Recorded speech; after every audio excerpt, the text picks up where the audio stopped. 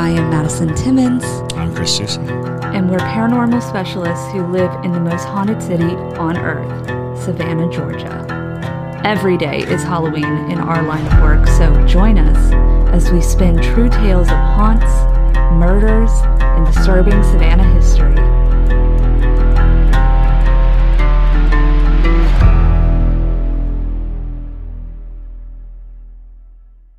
I'm Madison. I'm Chris. And welcome to the most haunted city on earth. Boom. Hello, and welcome back to another episode of the most haunted city on earth. My name is Madison Timmons. I'm Chris Soucy. And I'm JT Timmons. Yes, JT gets his own introduction because who was it that was like, JT never gets to introduce himself? I think Corrine Denny. Yes, one of our para junkies. And she was like, why does JT never introduce himself? He's like the unofficial third host. And we're like, well, we can officially make him the third host. Yes. It doesn't have to be unofficial. Yeah. Exactly. We're gonna have to add, it's easier with the two. I'll just be We're going to have to add a ghost to the logo. Yes. Yeah. Yes. It'll be my little floating ghost next to me. That's funny. He's sometimes there, but sometimes just like not. in the back. Yes. Yeah. Cool. Well, before we get started, I just want to thank a few of our newer patrons this week. Ashley Werner, Angela Linneman, Emily Barassa, Emily V, Natalie Nicole. Thank you all so much for your support. We really, really appreciate you, and welcome to the Parajunkie family. Yes. For sure. Just a real quick thing, something new for Parajunkies. The exclusive voting for the Hag tier and up on Patreon, for those people, they get to control the designs in the Parajunkie secret store. Ooh. So if you are a Hag tier, a Gribble House tier, or a St. Julian tier, you can send me any ideas that you have, and I will create them, and you can literally get a shirt made. We just did the Oogity Boogity shirt, and which is a Parajunkie exclusive. Again, Corrine Denny recommended that one, and I put it up there. Yep, put it up there this morning. So very, very cool, and if you're not a Parajunkie, definitely consider being one, because we have a lot of fun. Yes. Absolutely. We're always putting up new, interesting little bits and bobs over on the Parajunkie side of things. Chris and JT just did like a whole little Discord on horror movies and ghostly horror movies. So that's just one of the surface level things that we talk about. We talk about random questions that people have, different theories and things like that. So if you're looking for more of that type of style of content, definitely consider becoming a Parajunkie. Yes. All right, let's go ahead and get started with the Q&A. Here we go. How would someone who closed themselves off to any sensitivity or abilities because of religious teachings that it's from the devil and a sin begin to embrace and open themselves back up? Lately, I have been feeling pulled towards my Irish ancestors' pagan beliefs, even though I am Christian, and I can feel my childhood sensitivity returning. Yes, that's tricky. I get that in a lot of ways. I was raised Christian as well, and there are a lot of people who grow up in the church and they are told that, even though, in my opinion, spirituality is totally different than being religious, and I think that's the important thing to separate, because you are still a spiritual being, and if, like in my personal belief system, that we are connected to all the things that surround us, all those different energies, all those different spirits. If you have that sensitivity, it doesn't make you any less of a Christian. It just means that you have that type of sensitivity. So I feel like reminding yourself and allowing yourself that space, if you want to be open to it and allow yourself to engage in that ability, don't feel bad about, your religion just because you're able to see spirits or hear spirits or whatever it be.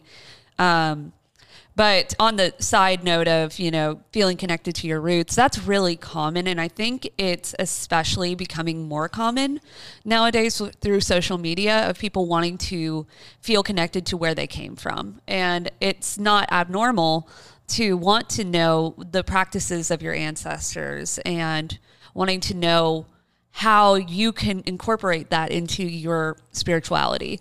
So there are plenty of people who consider themselves Christian witches in the witchcraft community, and they practice elements of paganism through, celebrating Yule or celebrating the different Sabbaths or things like that. But it doesn't change what you believe in your higher power. So yeah, God made nature, and nature, connects people. Absolutely. You can find religion in nature. Absolutely. Well, and I feel like, a lot of people who do have that religious trauma, I being one of them, I've had to work through that a lot growing up, but it's hard to allow yourself that space and just enjoy what you want to enjoy and research what you find interesting. Sure. I don't feel like there's anything up there in whatever you believe in that's going to smite you for being interested in something, Yeah. Christopher? It's very important to remember that organized religion is interpretation. That is why there are so many different factions in Christianity. That's why, from church to church, from congregation to congregation, that's why there are so many different types of, Baptists and Methodists and everything. It is all about this interpretation of things that they have borne witness to or that they have been taught. So knowledge becomes a part of your journey in life. And so if you want to explore and know more about your ancestors, your roots, where you come from, it will open your eyes to interpretations that other people had of events, of things that happened in nature and how they honored them and how they went about, their worship. Because worship is a concentrated effort to ally yourself with the observational spirituality around you. And that's why every region of the world has different styles and approaches of worship, is because they were having different types of a phenomenon that they would observe and they would witness and they would want to honor and make sure that, the harvest came back and make sure that these things would happen. So religion is an interpretation of all of this spiritual information. And it's not really up to us to determine which one is right and which one, it serves the purpose of enriching your soul and your spirit. So if it speaks to you, then it's probably doing its job. But if there's something that you want to explore, then you absolutely should explore it. And I honestly believe personally that knowledge is king. Knowing everything, know more, as a practicing, Christian or Muslim or anything, you should know about the other religions. You should know about the other gods. You should know about the gods that faded. You should know about the gods that are no longer, worshipped with any fervor. We called it mythology, but it was religion back in the day. Yeah. So recognize the fact that these truths that people accepted, and there is a boat. Yeah, I don't know. Right at us. I don't know if you can hear this, but I don't know. I have compression on these microphones. But it's a weird noise. It sounds like a boat is about to hit this building, and it's telling us to get out of the way. Yeah, it's during a very serious conversation. There's just boat noises. Boat noises. But in any case, back to the point, I do believe that arming ourselves with knowledge of how other people interpreted the phenomena of their life gives us the opportunity to choose what speaks and resonates most with our ideology and expands our ideology, expands our knowledge base, allows us to be far more forgiving and far more accepting. I find that the walls of a church can become this fortress against new ideas and new and different cultures. So I'm always a big fan of going out and exploring. And as far as the how to do it, that's the answer is research, read, talk to people who are connected, learn from them. And you may see that it doesn't suit you, or you may see that it far better suits you than you had ever imagined. Sure. So, yeah. Cool. Absolutely. All right. Here we go. Ashley Werner asks, do you know any spooky stories from the Girl Scouts area? And I know that Madison, you have a good one that you mentioned to me. So it's not technically, like, it's related to Juliette Gordon-Low. It was her mother is the story that I personally liked the best, because Nellie Gordon, she was just a fireball of a woman, and I love her for that because she's so interesting to learn about. But there's a story that comes from Juliette Gordon-Low's birthplace, which now serves as a Girl Scouts headquarter.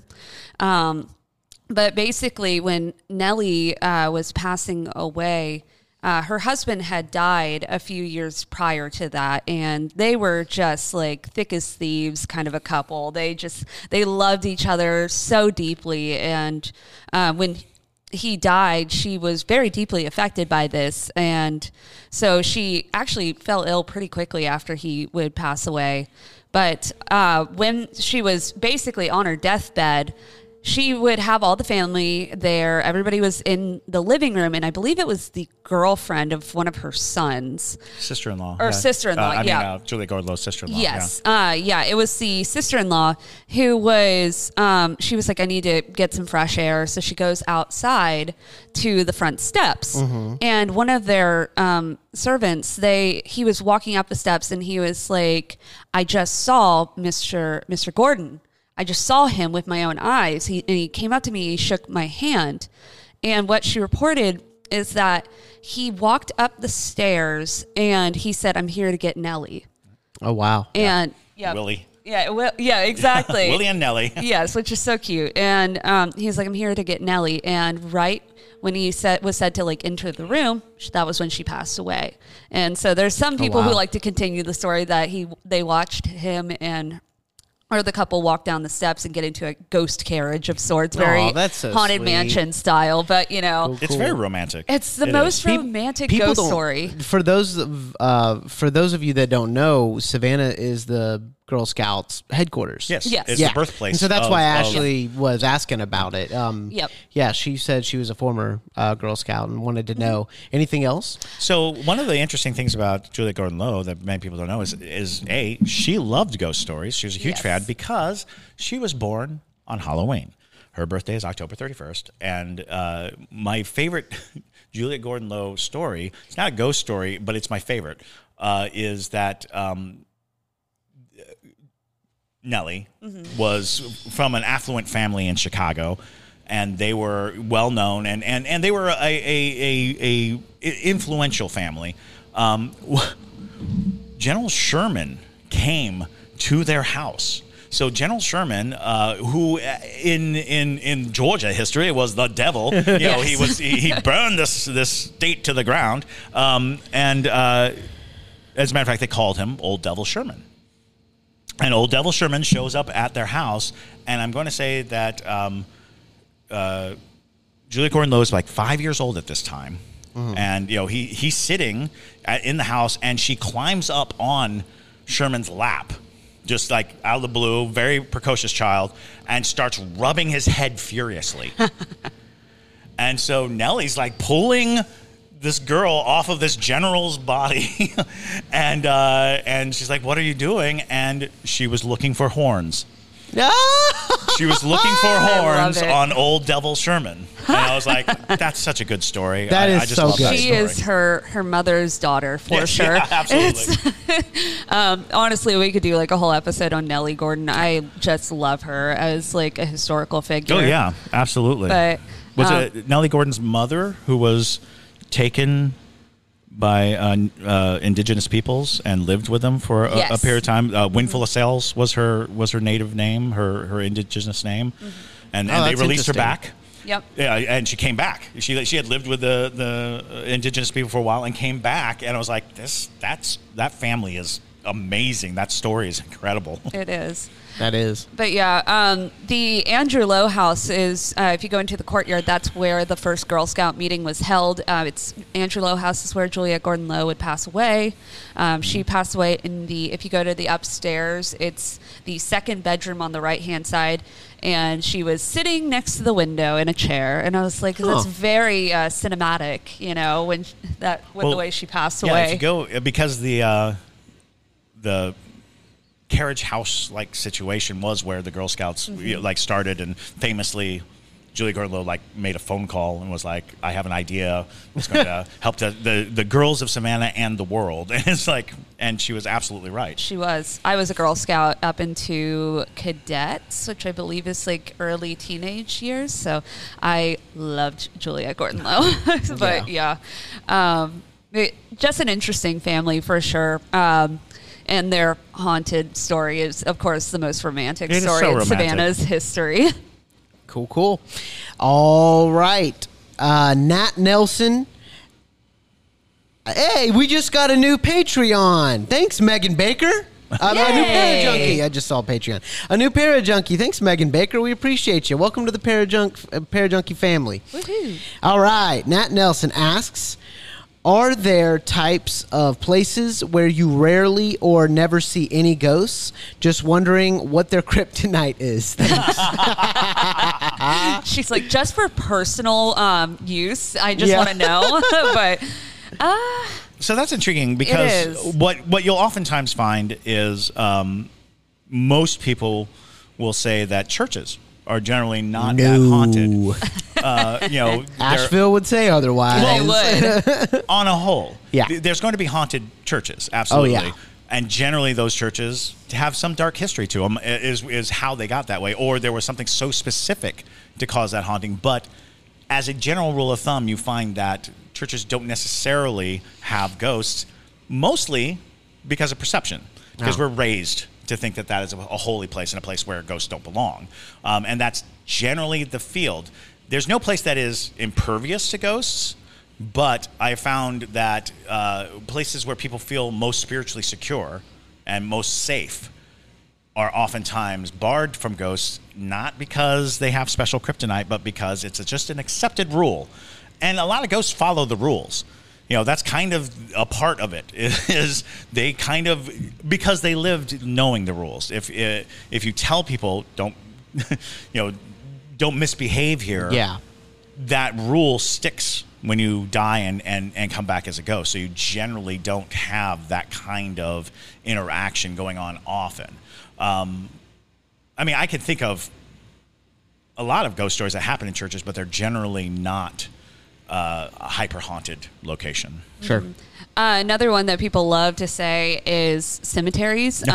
People love saying, they're like, cemeteries aren't haunted, and I'm like, come to Savannah. But it's a different kind of thing. Exactly, because the hauntings of a cemetery are about where spirits are laid to rest. So to say they're not haunted is a misnomer. To say they're not active is probably a better way to say it, because the spirits are there.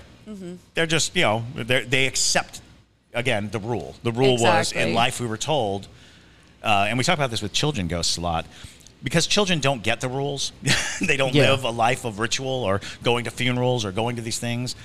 After death, the rules that we learn in life and we take into death oftentimes result in us behaving in a certain pattern. Like a haunted cemetery, oftentimes... I always think of that movie, Frighteners, where all the ghosts are just standing around in the cemetery because they know that's where they belong. That's where they were told, oh, well, my name's on this stone, so I'll just stand by the stone. Yeah. It's true. But there are some church cemeteries specifically that will specifically lay out saying this is not haunted. And it does, set out an intention of saying okay, well, I'm obviously not welcome here. Like the cemetery in Pawleys Island that we went to. Yep. They have the sign that I was just appalled by because basically we went there because they have one of the most famous ghosts in South Carolina history. This episode is brought to you by Visit Williamsburg. In Williamsburg, Virginia, there's never too much of a good thing. Whether you're a foodie, a golfer, a history buff, a shopaholic, an outdoor enthusiast, or a thrill seeker, you'll find what you came for here and more. So ask yourself, what is it you want? Discover Williamsburg and plan your trip at visitwilliamsburg.com. And her grave is there. Her name's Alice, and she died from basically a broken heart because she was torn away from her lover and things like that. But her grave is there, and they have a sign on the cemetery entrance that says, "The only ghost welcome here is the Holy Ghost." And I was like, They do. That is so They do. I saw it. I was like, intense.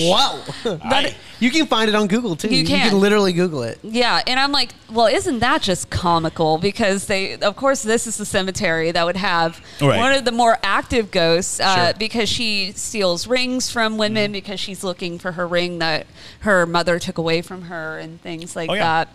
You know, and there's a lot of cemeteries that have like weird occurrences around them. I want to say there's a cemetery in North Georgia that they call Hell's Gate. You know that they believe there's a portal to hell in the cemetery. Actually, now that I think about it, some of my scariest encounters happened in cemeteries. There's a place in Fort Riley, Kansas, called the Off Post Chapel, which has a cemetery behind it that was devastatingly frightening. And there was a cemetery in Lawrence, Kansas. If anybody's out there in Lawrence, Kansas, there was a Stairway to Hell story in Lawrence, Kansas. At least this was in the early 90s. Is it Lawrenceville, Kansas? No, it's Lawrence. It's Lawrence. Okay. Maybe, I'm thinking Lawrenceville, Georgia. That's they're very well could be Lawrenceville in Kansas as well. Yeah, no, I don't know. Well, I kind of think planes probably are safe. No, because it's like when I think of I don't know, high speed travel doesn't scream ghost to me. But here's the thing: is that like spirits do not operate on our same level of existence. Like going up to 500 miles per hour isn't going to do anything to a ghost that's attached to a person or a spirit that's attached to the plane itself, because plane crashes do happen and people die on planes and people are carted in planes, like bodies are carted in planes. Sorry, there is no kryptonite. Yeah, there's no safe spot unless you don't believe, like you just reject them. Well, yeah, I mean they're not going to waste their energy on you. They're not going to waste their energy. Chance. Absolutely, and there are because there are as many unhaunted places, if not more, than haunted. It's that's a confusing question because it's about activity. Are things high in activity or low in activity? And on the lower scale, you have places that are not welcoming. Sure. That are like keep your ghost to yourself. Yeah. Awesome.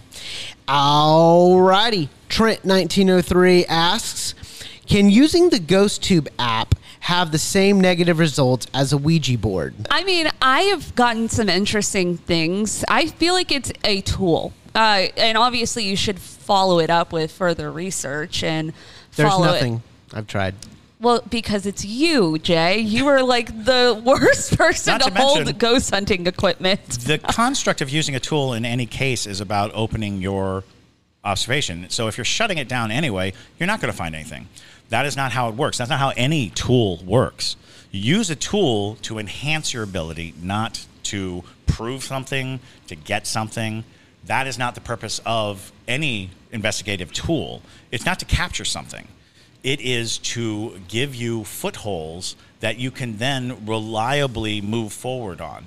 And that's a problem with anything that you use. And the difference between like the Ghost Tube app versus like the Ouija board.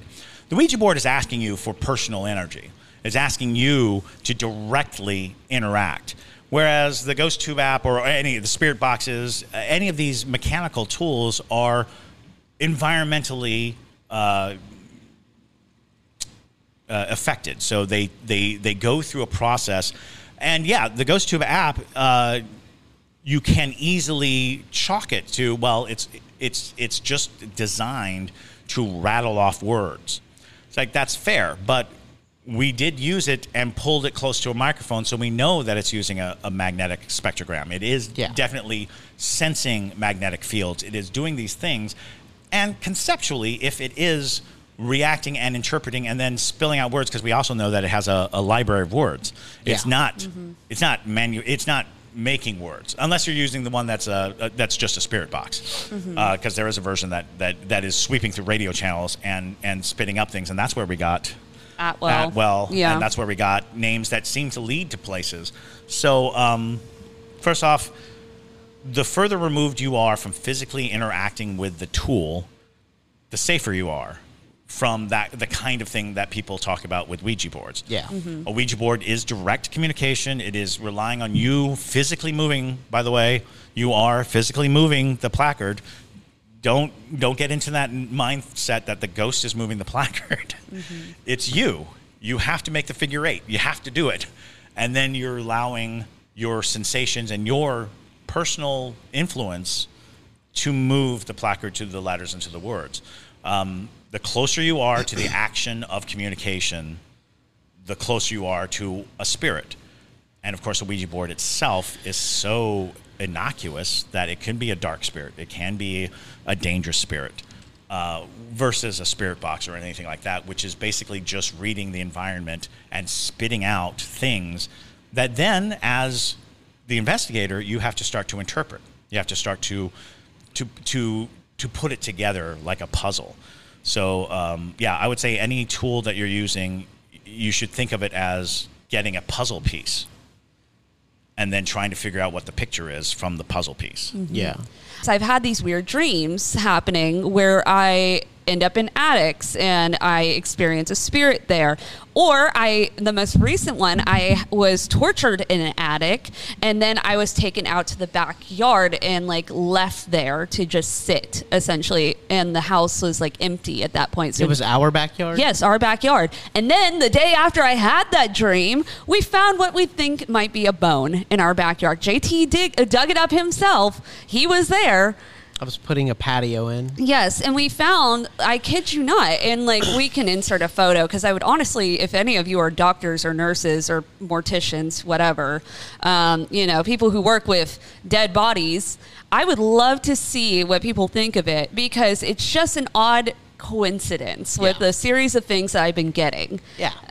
And where we live, it also, Chris and I have on side tangents, off camera, talked about it wasn't uncommon for people to get buried in their backyards. Certainly not on Jones Street. Yeah. Really hope I didn't dig somebody up. Well, I really hope I didn't. Well, and that it's was small bone. It is a small bone. It's a piece. It looked broken. So, if you look at the bone, the way it is it looks like a joint bone because it's smooth on the top.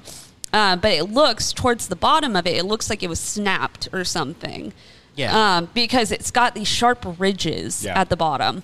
And so it looks like it's a piece of a bigger bone of sorts. But very interesting nonetheless. And like very an much ulna. so a weird, exactly. It's a very weird coincidence after having all these dreams about being killed inside of our house. So. Yeah. No, I mean. I plan to go research this further. I believe so everything you said other than the ghost tube stuff. Absolutely. I'm just saying, they I find do it things okay, we were out on the kayak, and what did it say? It was like hell. No, it didn't say that. What did it say? It said something. Hold on, I can tell you. If you grab my phone over there, Jay, I will tell you exactly what it said. But basically, I pull it out every once in a while just to see, because we were out on Ebenezer Creek where thousands of people were Literally massacred. Don't tell too much of it, because I actually have a Parajunkie exclusive planned just to talk about Ebenezer Creek massacre. There is because it's very sad. And there's a house not story. far from there that I've been asked about on several occasions, where I believe the mother is in prison for killing the child, and they think it's a ghost that killed the child. Wow. So we're going to talk more about that in the Parajunkie exclusive, because there's a lot there. It's a super, super, super, super important story that actually not a ton of people know. And it's super disturbing and very sad. So we're gonna that's planned for Sunday. When you need mealtime inspiration, it's worth shopping Kroger, where you'll find over 30,000 mouth-watering choices that excite your inner foodie. And no matter what tasty choice you make, you'll enjoy our everyday low prices, plus extra ways to save, like digital coupons worth over $600 each week. You can also save up to $1 off per gallon at the pump with fuel points. More savings and more inspiring flavors make shopping Kroger worth it every time. Kroger, fresh for everyone. Fuel restrictions apply. Let's see. Anne-Marie Morales, hello again, asks, will a ghost hunt / tour make you more susceptible to a spirit following you home, or will they attach to you anywhere and everywhere? I would agree on the latter half of that question with they kind of are just, if they're going to attach to you, they're going to attach to you regardless of whether or not you're on a tour or things like that. Typically, when you do like a ghost hunt or you do a ghost tour, you're actively putting the intention in that you're trying to interact, which I wouldn't say makes you more susceptible, but you're at least, putting yourself in a concentrated place.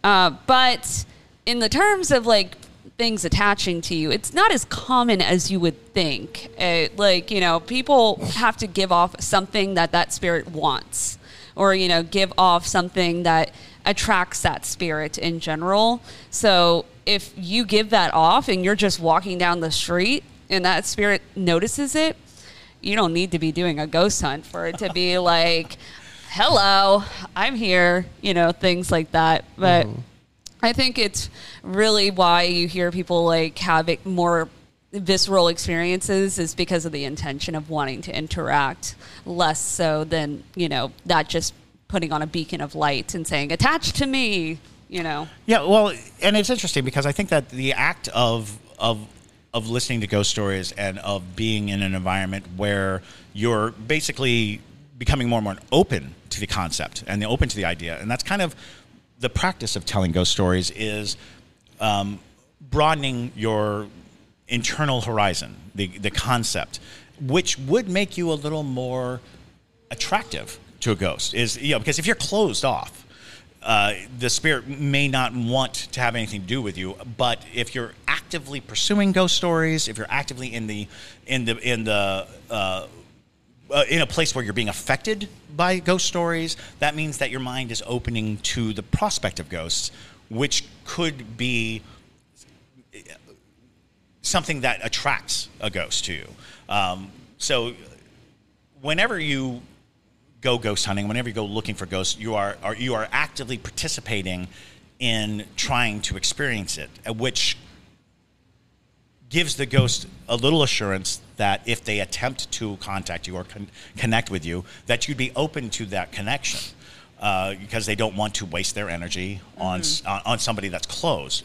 And I've been on plenty of ghost hunts where the skeptic of the group is so very closed that access seems impossible. That it would seem very strange. I've even been on a ghost hunt with a man who is very, very skeptical and very, very, and he got scratched on the arm, like a deep scratch on his arm, and his response was, I got scratched, and it was just like, okay, let me see it, and it's the classic 3 scratch mark, and I was like, oh, that's not good, and he's like, meh. And it's like, well, what do you think could have scratched you? And the long conversation was just kind of like he was not having any of it. He was like, it happens.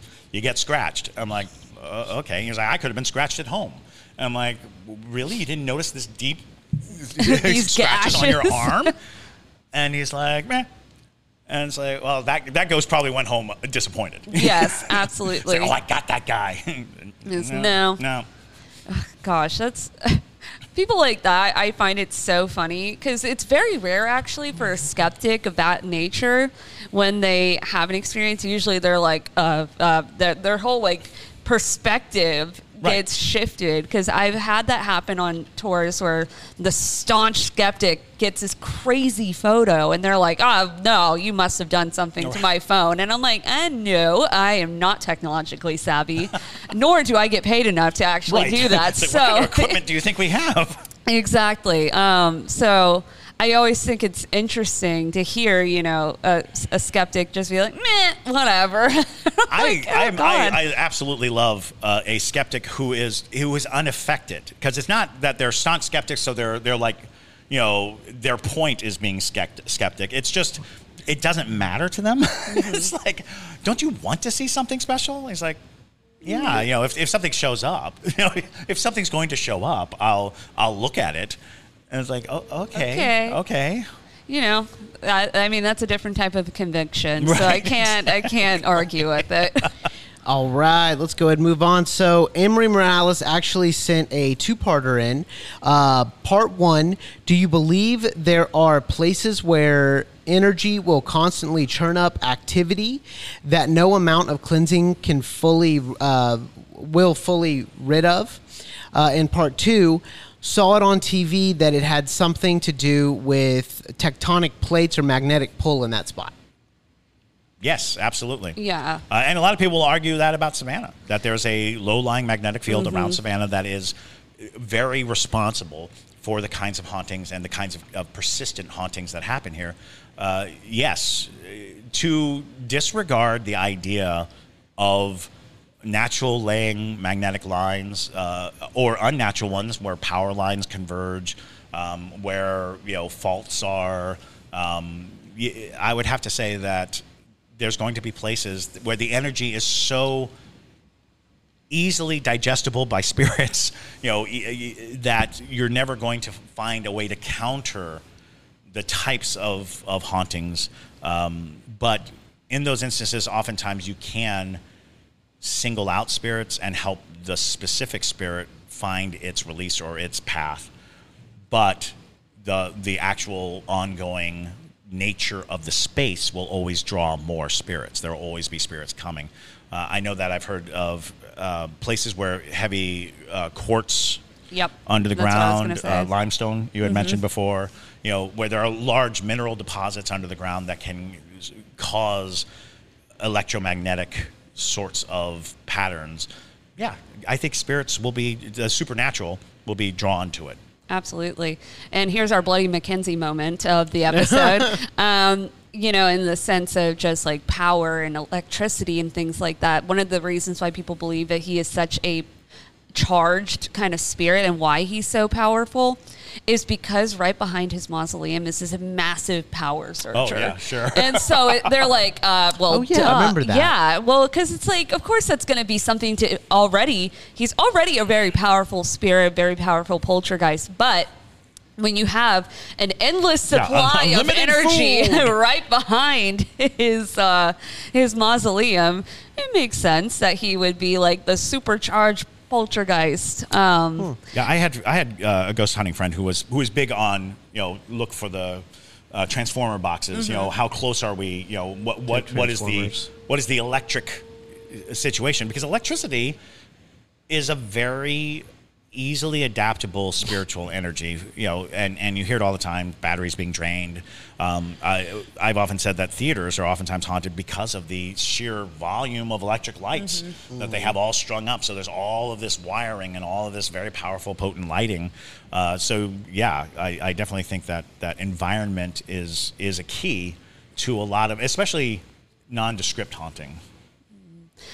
And one last part of that is that doesn't negate the level of trauma or experiences that occur in a place. So like a place like Savannah that's just been battered down for its entire existence by history, just through like all the horrible things that have happened here with diseases and murders to, suicides and all these different things that happen. It's a very condensed area as well. So it's, that's not to say that doesn't have a hand in it, or places like the asylum up in West Virginia, Transaligony. That one, there's a lot of activity there too, and I think it's just because, in the same goes with most mental asylums, that was a lot of torture that was going on to those patients that would output a lot of energy. So I feel like that also goes hand in hand with the electricity thing, and I just wanted to clarify that as well, that it's not just one or the other. Right. Gotcha. All right. Chris talks frequently of how you're not at the helm while sleeping, but are you as susceptible to anything paranormal while lucid dreaming? So actually, lucid dreaming is very close to astral projection.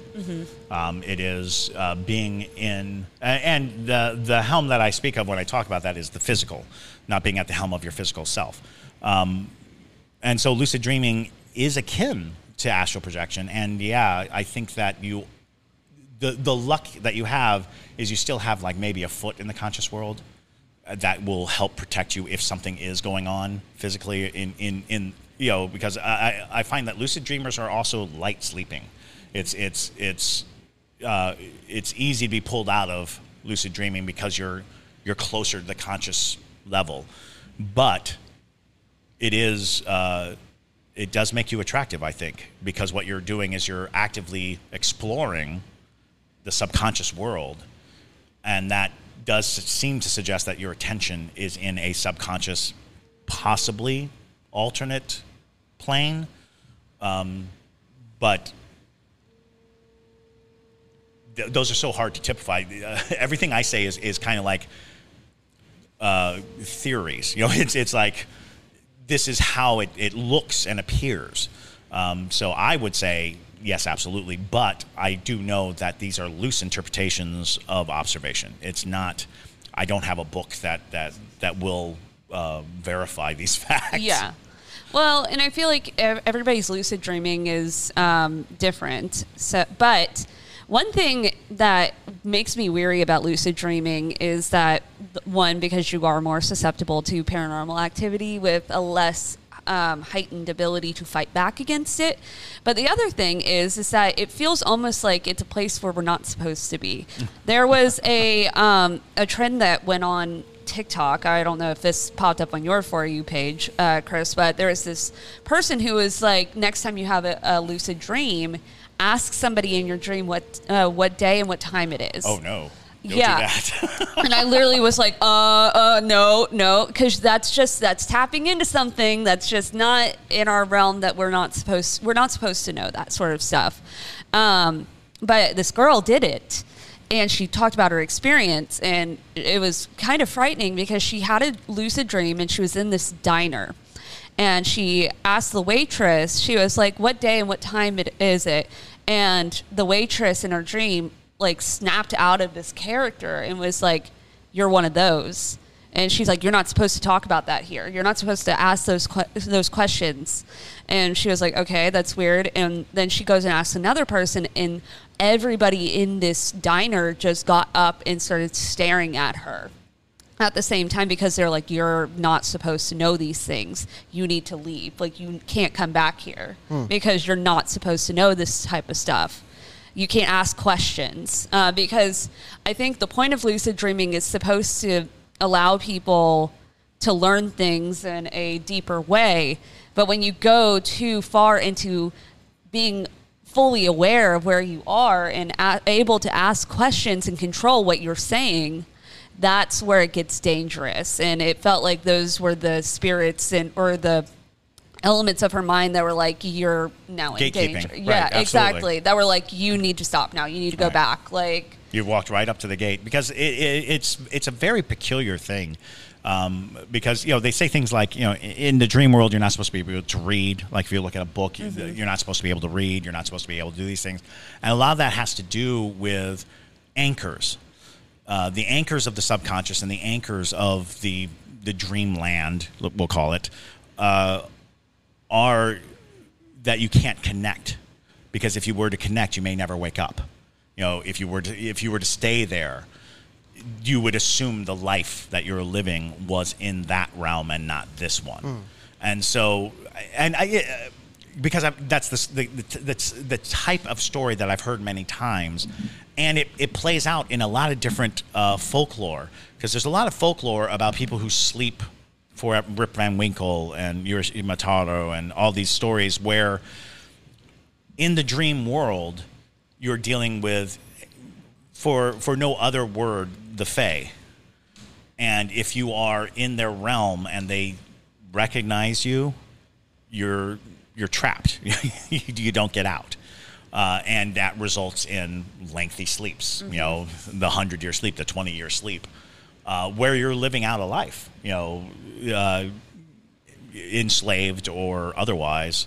So yeah, it's tricky because we have so many examples of why that's a bad idea without real knowledge. We have like stories that seem to suggest that if you were to access a way to stay in the sleeping, dreaming world, you would never come back to the waking world.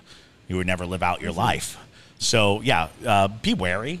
I guess is the answer to that. Yeah, I mean, if you naturally have lucid dreams or whatever, that's definitely an ability for you. But I don't like when people actively say, like, I'm going to try to lucid dream, or like, this is how you lucid dream. I'm like, that feels like we're stepping into something that we're not supposed to unless it comes naturally to you. Because you're the people who it comes natural to, it feels like they are well equipped in whatever it is, the reason why they're able to lucid dream, that it's safer. Right. So just my opinion, though, on lucid dreaming. So, but thank you guys for sending in some really great questions. You always do. You always come through with the very interesting, very intricate questions. But if you do want to answer or ask a question that you want to hear us answer during a Q&A session, utilize the TikTok feature on our TikTok called Haunted City Podcast. And then also make sure to follow us on our new Instagram, the most haunted city on earth. If you want to become a Parajunkie, you can find us over on Patreon. And then, of course, if you would like to get some merch, we do have that on hauntedcitypodcast.com. But with that, y'all, thank you so much again for listening. I hope you enjoyed this episode. My name is Madison Timmons. I'm Chris Susi. And stay spooky, y'all. And JT's over there. And JT is over there.